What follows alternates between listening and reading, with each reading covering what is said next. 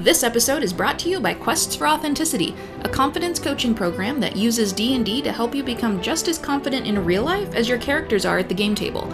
Visit www.questsfораuthenticity.com to learn how the program helps people stop being an NPC in somebody else's story and become the hero of their own, or to take a free quiz that will stat you as a level 1 character in real life. Welcome to the Compendium, a resource designed to help you spend less time learning D&D and more time actually playing. Then you have the Grave Domain. Osiris, Hades, Anubis are good examples of this. They get things like False Life, Bane, Gentle Repose, Raised Dead, Anti-Life Shell, a lot of crossover with the Death Domain. They're a little bit different, though, because at first level, they gain the ability to manipulate the line between death and life. So the Death Cleric is trying to help you die. These guys are like, it's wishy-washy, that line. It depends on what I need from you right now. Yes. When you would normally roll one or more die to restore hit points with a spell to a creature who is at 0 hit points, you can instead use the highest number possible for each die.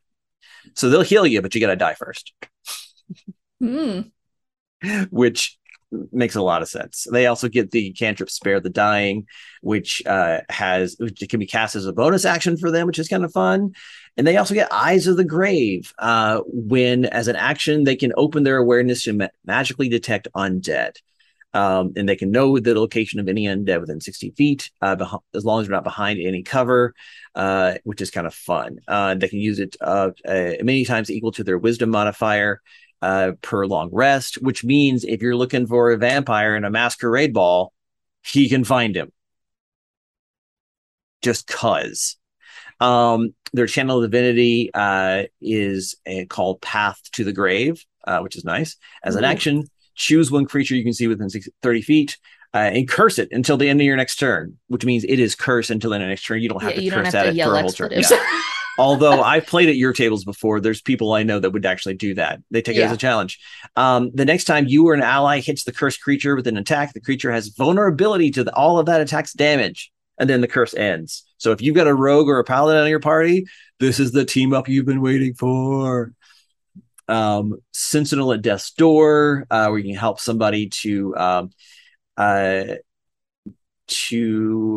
a crit into a normal hit. Potent spell casting, and then they have Keeper of Souls as their capstone. They can seize a trace of vitality from a parting soul and use it to heal the living. When an enemy dies within 60 feet of you, you or one creature of your choice within that same range gains hit points equal to the enemy's number of hit dice. And you can do it once per turn. So you can just reap those souls and keep your party up. It's like the real life version of video games where they drop little balls of XP that you get to go pick up. Yeah, but it's life. and it just like gets sucked into your character, and you see your health bar go up. You're like, yeah, exactly. Then we have Knowledge Domain. I'll go a little bit faster. People who are just all about knowledge. Thoth is a good one here. Ogma from D&D is another one.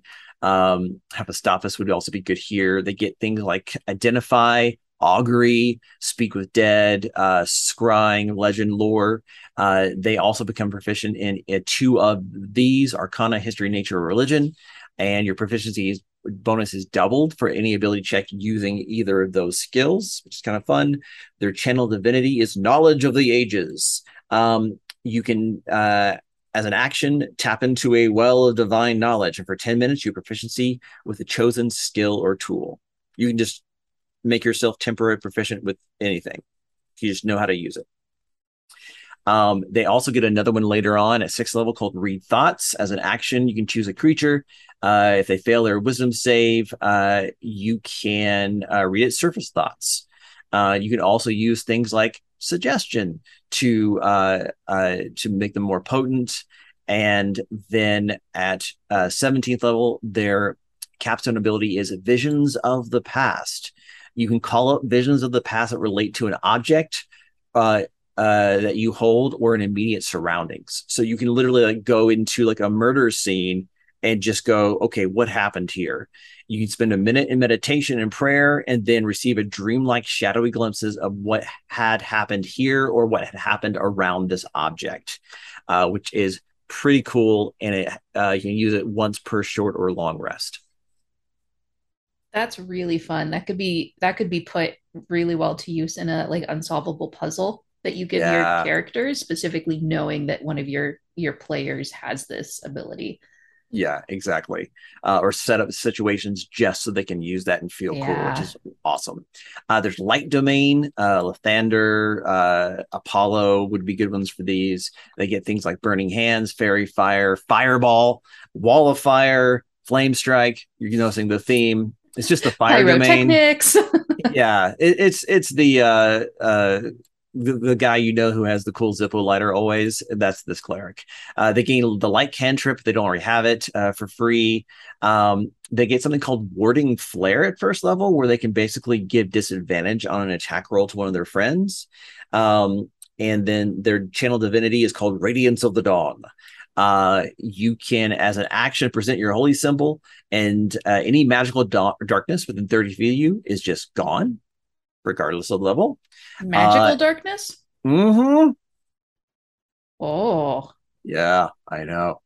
And then each hostile creature within 30 feet of you, when you do this, has to make a Constitution saving throw, or take 2d10 plus your cleric level of radiant damage.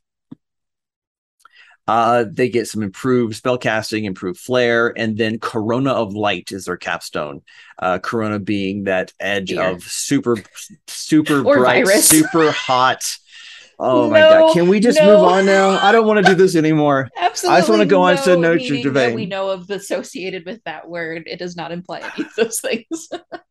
which is an area of super hot, bright light around a body of fire like the sun.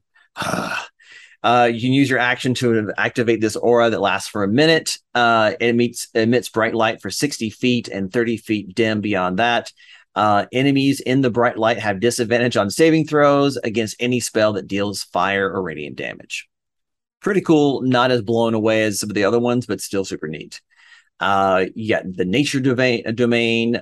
So things like Pan or Demeter would be good ones for this as well. They get things like Speak with Animals, Animal Friendship, Spike Growth, Grasping Vine, Insect Plague, the usual. At first level, they can learn a Druid cantrip of their choice. It doesn't count against anything. And they can also become proficient in one of these skills: Animal Handling, Nature, and Survival. They also gain proficiency with Heavy Armor. Their channel divinity, if you listen to Adventure Zone, this one comes into play. They can charm animals or plants. They can present their holy symbol as an action, invoke the name of their deity, and every beast or creature that you can see within 30 feet has to make a wisdom saving throw. I don't know how you make wisdom saving throws for plants, but if it fails, it would just automatically fail. Yeah, I'm going to guess it's real low. They're charmed by you for 1 minute or until they take damage, and it's friendly to you and other creatures that you I feel designate. like this is the anti-Snow White. It's like, no, you will pay attention to me. Yeah. The plants and the animals aren't coming to the aid because they care about her and they love her. They're coming to the aid because they are being forced to against their will. Pretty much. Yeah, there's some implications with all this. And their capstone's called Master of Nature, which makes sense. At 17th level, you can gain the ability to command animals and plant creatures. While creatures are charmed by your ability, you can take a bonus action on your turn to verbally command each of those creatures what to do on its next turn. Thanks for equipping the compendium. We hope you enjoyed listening in to the conversation this week. If you haven't done so already, it would help us out if you take a minute to subscribe to the podcast and leave us a good review. We hope to see you back in a few days for the next episode, where we'll be continuing our discussion, delving further into the world of D&D.